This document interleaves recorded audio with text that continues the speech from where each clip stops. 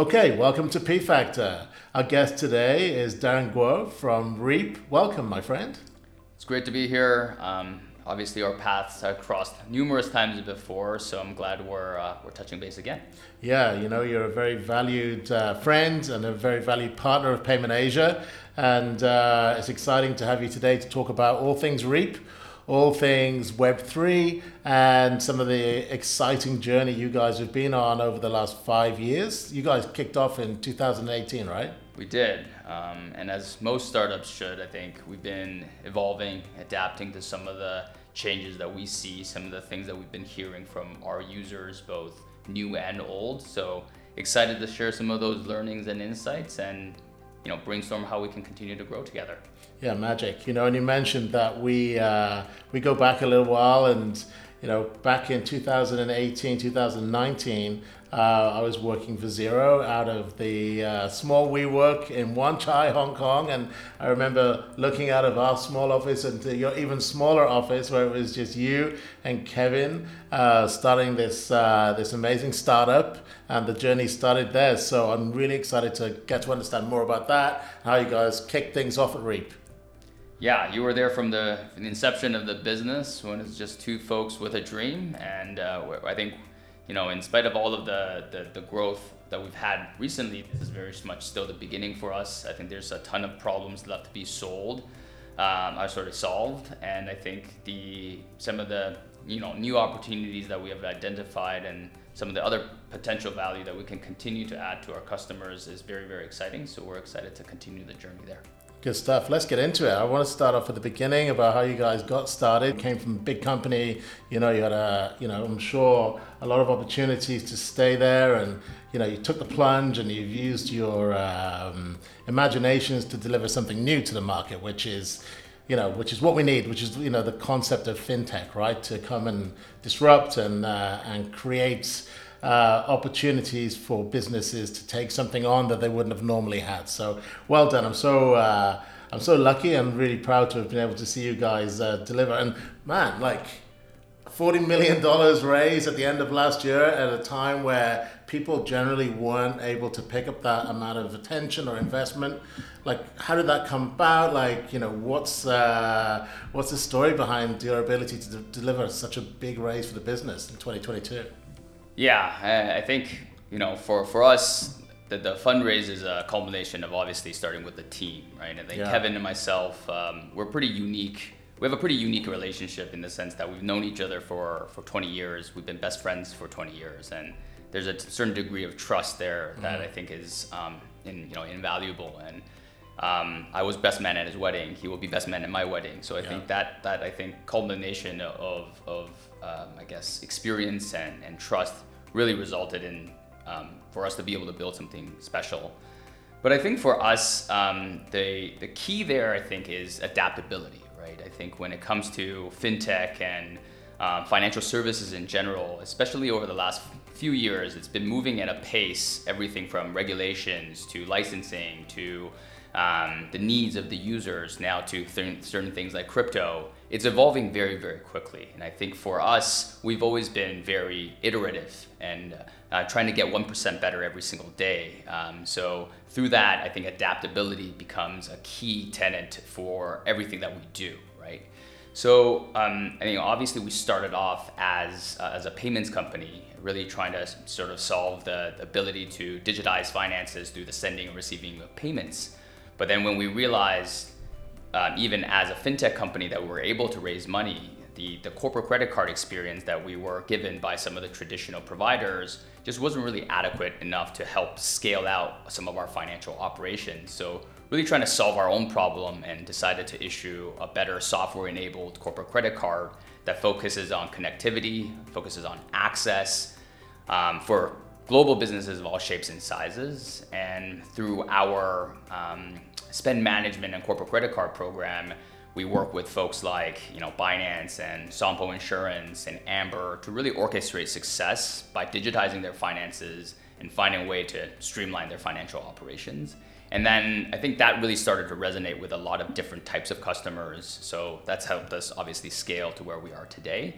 But honestly, the raise is just the beginning for us, right? There's a ton of opportunity that we see, and we've been, I guess, pretty lucky to have the right capital partners, Payment Asian included, to be able to help us build the right product suites and really ultimately scale to serve bigger and better customers over time. That's amazing. You know what? We're so happy and we're proud to be part of that recent raise, and it showcases the strength in the economy in Hong Kong when it comes to the future and focusing on the future.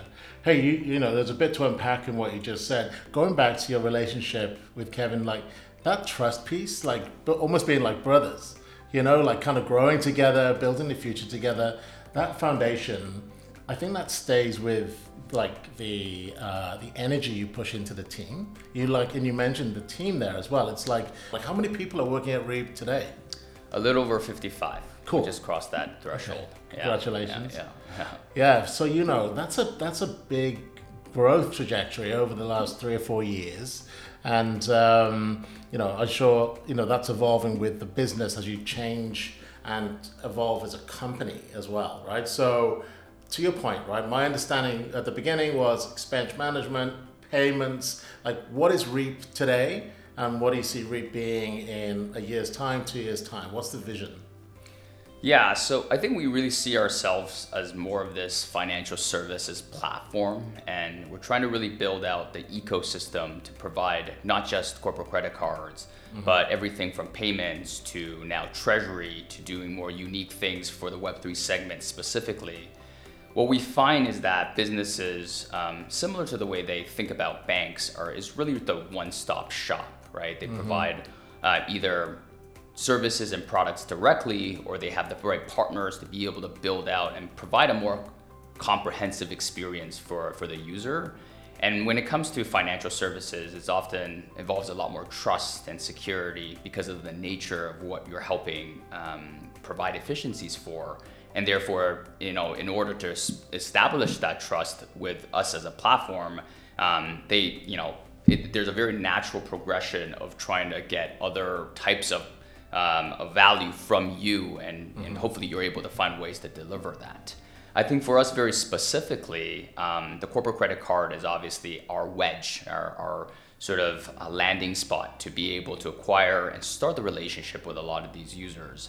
But as they evolve and they sort of facilitate more transaction on us, as we build more credibility with them as a trusted partner, there's a ton of other products that we have in the pipeline, right? So everything from the Reap Treasury side, where we want to give yield and interest in the form of US Treasury T-bills back to our users. This is one example of something that very organically happened through our platform, through the relationships and the conversations that we've had with users. And then I think we also want to evolve based on trends that we see from a macro basis. So Web3 and crypto is obviously something I think Hong Kong as a whole is incredibly excited to try and power and enable for a lot of new entrepreneurs everywhere. And we want to be a part of that story and enable growth for that particular segment as well. So there's a lot of infrastructure projects that we're working on with them. And hopefully as they become design partners for us, we can find ways to be able to distribute it and add value to a broader array of different clients all over the world. Yeah. So a lot of exciting momentum that's driven out of Hong Kong. And that's the part that I'm most proud of, right? First and foremost, we started in Hong Kong, and I think Hong Kong has a very high chance and probability of owning one of the frontier technologies and innovations that we've seen in the form of blockchain. So if we can find a way to enable growth and find ways to connect that to the real world and the real world asset side, I think that's going to help, normalize that technology and also be able to translate it in a way that everyone can understand, right? So that's sort of how I think about the future. Yeah, and it does. A lot of it comes back to the trust piece, right?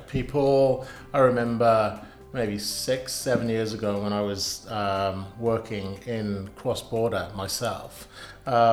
We, at an old company I worked for called Bucks, we signed a relationship with OKLink, which was OK Coin. Yeah. And at the time, the blockchain structure was seen as being like unknown, untrustworthy, unsecure, but it wasn't, people hadn't developed the confidence in it. Fast forward to last week, and you've got the new VASP licensing, the regime opening up in Hong Kong. You guys have clearly, moved ahead, of the pack, I would say, right? You were forward thinking with regards to that opportunity broadening. What do you think that does to the landscape in Asia? What does it leave Hong Kong with regards to like the pack when it comes down to leading Web3 innovation? Yeah, I think your point about sort of like there's going to be incremental, I would say, improvements at every single time there's this paradigm shift, right? If you think about the internet when it was first created, it also was fraught with different issues, and the trust and security part was also very lacking. But nowadays we can book a car from a random stranger and step into that car. We can book a random person's place from all over the world, and that's sort of enabled by the internet infrastructure and economy, and that's incredible to see. I see blockchain technology in a very similar manner, where if the new wave of internet-enabled businesses are built on the sort of trustless blockchain system, I think there's going to be a lot of value that can be created there. We're very excited about some of the new regulatory developments, right? I think VASP and the Hong Kong government has done a pretty good job in building up a better brand to be able to welcome some of the new projects and new innovators to be able to come and see Hong Kong as this place where you can drive innovation, you can drive growth for the value-added services that you're building. And I think it provides more clarity for us, but also for everyone else that's evaluating on where in the world they can find ways to be able to truly innovate, right? And I think that clarity and consistency is going to be key for entrepreneurs. So I'm excited to be supporting and trying to find ways to provide insights and advice where we can, but also at the same time follow some of the regimes and the ordinances fairly closely to make sure that we are also innovating in a way that's sort of copacetic and above board with a lot of the regulatory bodies that we're working with. Yeah, absolutely critical, right? To stay across compliance, across the fast pace of change that's happening in crypto generally. So that's as well as, right? So you're focusing on Web3 reasonably recently, I'd say, in the journey of the last 5 years. Where do you see like your core focus for SMEs or mid-sized businesses in Hong Kong at the moment? Like, how does Reap help your average business live a better life, or how do you help in their digital transformation journey, which is the classic cliche way of saying, get your stuff off paper, get it into the cloud somehow. Like, what's your kind of modus operandi with that? Yeah, so I think when it comes to digitization, this is something that we've seen not just from digital or technical businesses, right? I think a lot of the SMEs of the world are also seeing the benefits of what it means to really be embracing and cherishing sort of this internet economy. And COVID, of all the negative byproducts, this is probably one of the things that was positive, where they were able to realize very, very sort of viscerally exactly what advantages they can gain by being more digitally efficient, and the propensity to sort of digitize more of their infrastructure and financial operations becomes a competitive advantage as opposed to just purely a cost center. For us, I think it really starts with the payment side, right? If you think about payments, it is the lifeblood of a lot of businesses. It's the direct point of entry that they first think about when it comes to the journey of digitization. Everything from e-commerce to being able to work with international customers that they wouldn't be able to reach before. These are all some of the amazing, I would say, positive externalities that can come from digitization. And at the end of the day, small businesses, Web3, enterprises, I think growth is often top of mind. And I think if we can convert them to think about digitization as a function of growth as opposed to a function of cost, I think that's the, I would say, transformation in terms of mindset that will have really strong trickle-down effects in terms of digitizing other aspects of their business. And we follow a very sort of similar user journey. We start working with them on the payment side. issue them a corporate credit card, and then they start to see some of the spend controls, the virtual cards that we're able to issue, the payables management that we're able to provide. And they're able to not just sort of buy our story, but feel the change as they incorporate some of these transformations into their financial operations.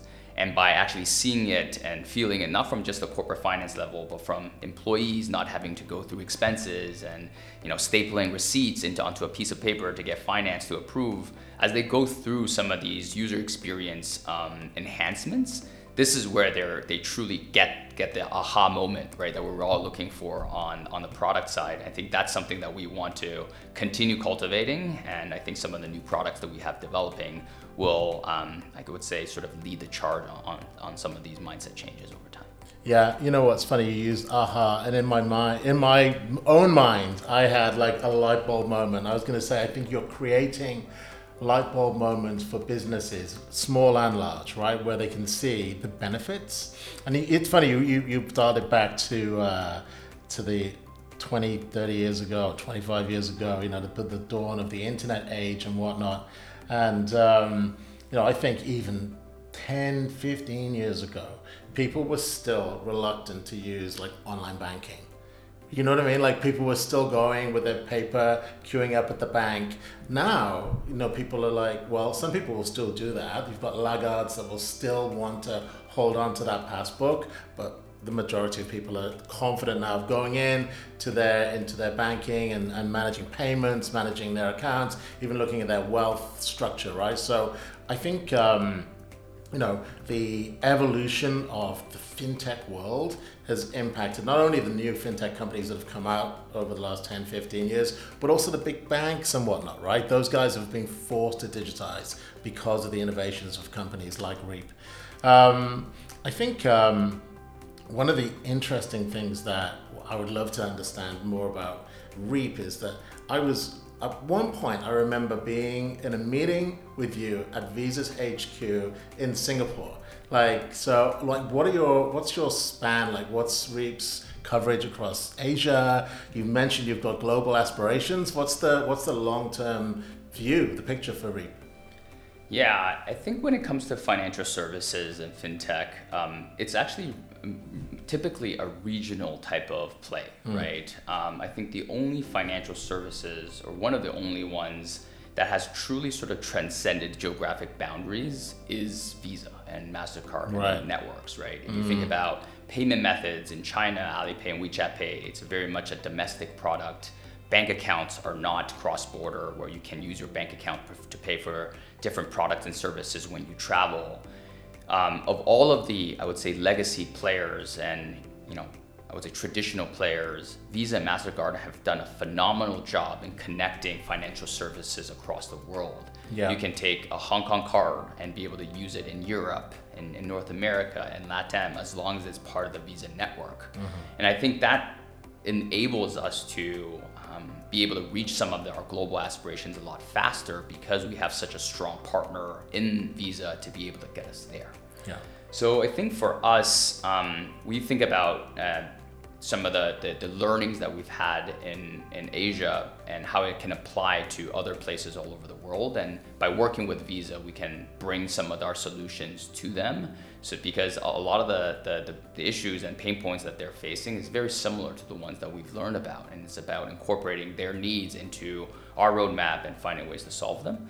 So I think Visa is a very strong partner for us there to be able to do so.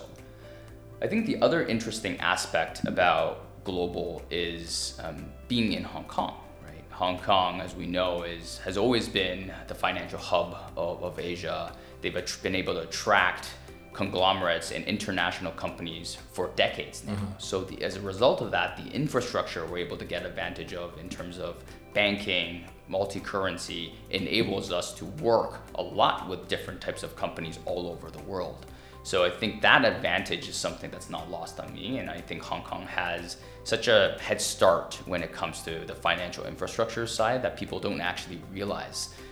Even in places like Silicon Valley, where I used to work, the access and the infrastructure is actually not as good as the ones that I've experienced in Hong Kong. So I think there's a lot of development that can happen and better branding that can showcase Hong Kong as a place where fintech can thrive.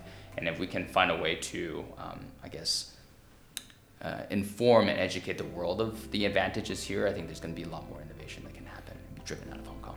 Yeah, I agree with you. I think Hong Kong, I think over the last few years, Hong Kong has been seen as somewhere that has been shrinking in its global impact with regards to financial services, but living here hasn't really felt like that. It's felt like other places have grown, but Hong Kong hasn't shrunk. And I think that the recent, we were participants and we had a big booth at the Hong Kong FinTech Week in October last year.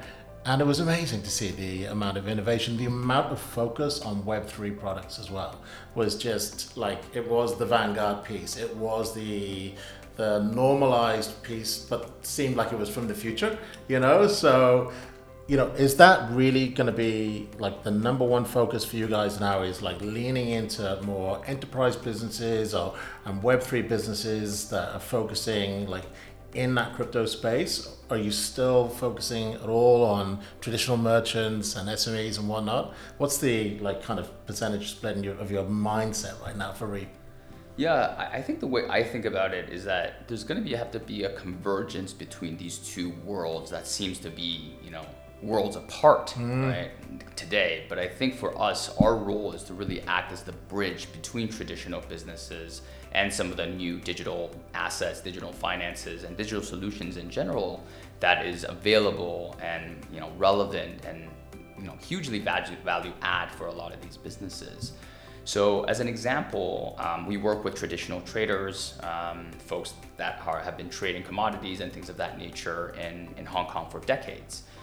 They work with a lot with, I would say, emerging markets where currencies can be volatile and unstable. And stable coins, as an example, could be very much a hugely important piece to be able to normalize and, I would say, stabilize a lot of their currency and treasury management side, right? So this is just one example of many where traditional companies can very much leverage some of the new innovations and developments of crypto assets and the Web3 world. A lot of folks think about the metaverse and some of these really crazy, I would say, sort of exotic ideas of sorts, but I think there's actually a lot more tangible benefits of Web3 and crypto that we want to be the education layer for the companies, both on the traditional side and on some of the more crypto native and Web3 side.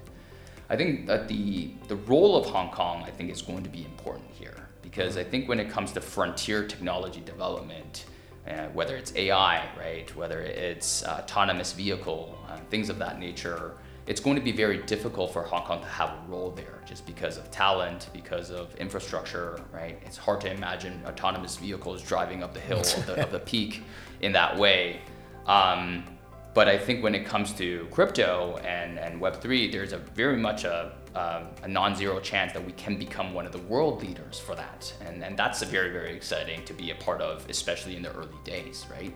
So if we can find a way to, better bridge some of the Web 2 and Web 3 understandings at the financial infrastructure level, at the regulatory level, there's going to be a lot of benefits at the end of the day for all of the businesses and especially the small businesses that are in abundance in Hong Kong. Yeah, I think as well, right? I look at the road that Reap has taken over the last 5 years, and I know that you're a very sticky business. So a lot of those people that joined you in 2019, 2020, they've been on that journey with you. And it goes back to some of the first things we talked about here. The fact that you're moving, or you've moved into the Web3 world and now you're focusing there, that develops or garners trust from them to move with you, to maybe try out, a world that they thought was separate from them. They've probably joined you at that point to enable themselves to get access to credit and a credit card that they couldn't get access to from whatever reasons, traditional banks in the past. But now with you guys, they're able to get on board, and now they're able to accelerate into, well, like I just touched on, kind of the future in their minds, by suddenly becoming part of the Web3 world. So as educators, but you're bringing people along and educating them on the journey rather than trying to like convince people to join you at the same time. So that's amazing. And the fact that people trust you enough to keep on track and keep with you, it says everything about the quality of your product. Obviously, I know you guys have done an amazing job of making sure that the onboarding journey is amazing and the customer service journey for clients is top notch. So that's beautiful. Okay, so we're coming towards the end of our journey here, Darren. So give me how do we get hold of Reap? How do I, if I'm an SME in Hong Kong, or if I'm an enterprise business that's looking to expand and get access to your services, what's the best way to move forward, and what advice would you give me to get started with Reap? Yeah, I think for us, we've really tried to make the onboarding and sort of discovery process as easy as possible. So everything from the onboarding, registration, account activation process can all be done seamlessly online without human intervention if needed. Obviously, we, as a financial services platform, getting in touch with humans is quite important for that trust side and for the education side. So we're very much available through our website at reap.global. We have support on multiple channels in the form of WhatsApp, Telegram, Intercom, email, obviously. So I think if there is any questions that users can have, we're always there to handle. And the other aspect is we are global minded, right? So we have support folks in Europe and in Malaysia to be able to provide essentially 24/7 coverage across all of the time zones for our global clients. So if you want a card, if you want to be able to streamline and automate a lot of your expense management process, feel free to reach out at reap.global, and we'll be happy to help. Fantastic. And obviously you're a very highly valued and important partner of Payment Asia.